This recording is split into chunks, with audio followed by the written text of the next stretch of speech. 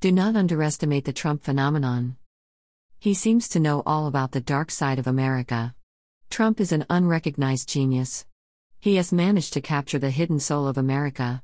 Remember what he said about the Charlottesville event in 2017.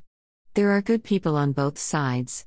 This was his way of recognizing the legitimate grievances of those Americans who were forced to live in some kind of underground because they were ostracized ever since the Civil War. He gave the defeated South another signal when he defended the Southern monuments that were erected after the Civil War by those who had been crushed and ruthlessly forced to submit to federal powers. He just defended those monuments as being historical. He was not articulate enough to recognize the political significance and legitimacy of those monuments. But he happened to be right. The idiots were those sanctimonious whites who saw in them racist monuments. The attacks on those monuments were conducted by well-meaning people who ignored their real meaning. Those monuments had absolutely no racist implications. They were acts against the Northern aggressors, acts against former President Lincoln and the federal forces that came from the North. Some have recognized that all those monuments are North-oriented. They proclaim that the war was unconstitutional and that the Southern states had the constitutional right to leave the Union.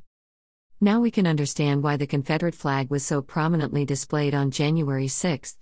The defeated South was now taking its revenge against the Northern aggressors.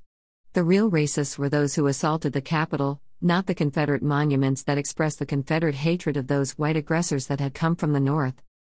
A word to President Biden. Mr. President, do you plan to eradicate racism? If so, how do you plan to do that? As far as I am concerned, racism is as American as apple pie. It is here to stay. The best we can do is learn to live with it.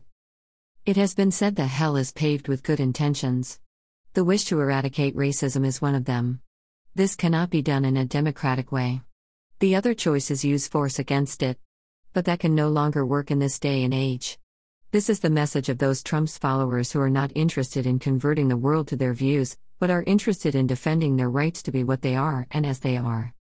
Is it possible, in this day and age, to live in the mutual respect of our insurmountable differences? This is the question.